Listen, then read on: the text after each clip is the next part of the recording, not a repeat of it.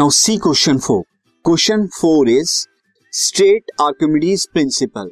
Archimedes का जो principal है वो आपको बताना है एंड देन आपको बताना है explain the reason that a cork floats in water. Cork जो होता है, आपको मैं इमेज दिखा दूं. This is a image of cork. ये आप देख सकते हैं.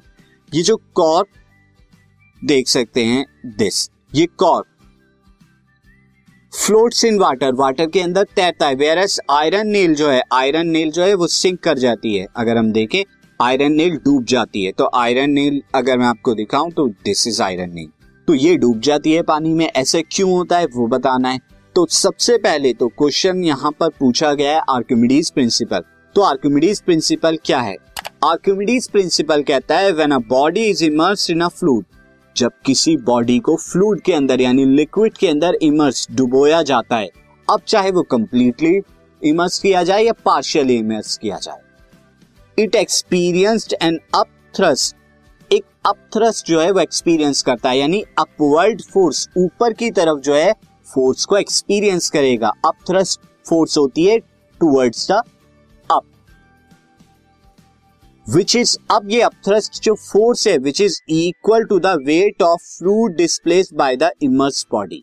जितना फ्लूइड डिस्प्लेस करेगी बॉडी, उतना ही जो है उस रेशियो में या उतने के इक्वल जो है फोर्स जो है एक्सपीरियंस्ड होगी अपवर्ड. यानी अगर मैं आपको बताऊं से दिस इज, ये यहां पर क्या था, वेसल था और वेसल के अंदर ये लिक्विड था. और अब आपने ये कंप्लीट जो है यहां पर था. अब आपने एक बॉडी ली से अ बॉल, और अब इस बॉल को क्या किया, जब इमर्स किया, यहां पर इमर्स जब आप करेंगे बॉल में, तो क्या होगा, ये कुछ लिक्विड जो है बाहर की तरफ निकल के आ जाएगा, बाहर की तरफ. अब जितना वेट का ये लिक्विड जो है बाहर आएगा, जिस वेट में, उसी सेम वेट में अपवर्ड जो है यहां पर ऊपर की तरफ जो है फोर्स अपथ्रस्ट जो है वो अप्लाई होगा. और यही जो है आर्किमिडीज प्रिंसिपल बताता है. अब सेकंड क्वेश्चन था कि कॉर्क जो है क्यों फ्लोट करता है वाटर के अंदर और आयरन नेल क्यों सिंक कर जाती है. Because cork has less density. Cork की क्या होती है, less density than water. Water से डेंसिटी कम होती है. वेयर एज अगर हम बात करें आयरन नेल की, तो iron nail has more density than water.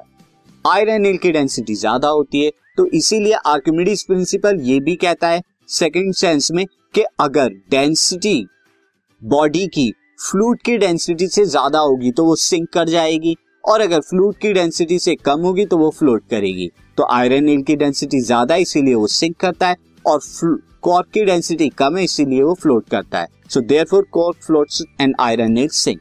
तो कॉर्क जो है वो फ्लोट्स करेगा और आयरन नेल सिंक हो जाएगी.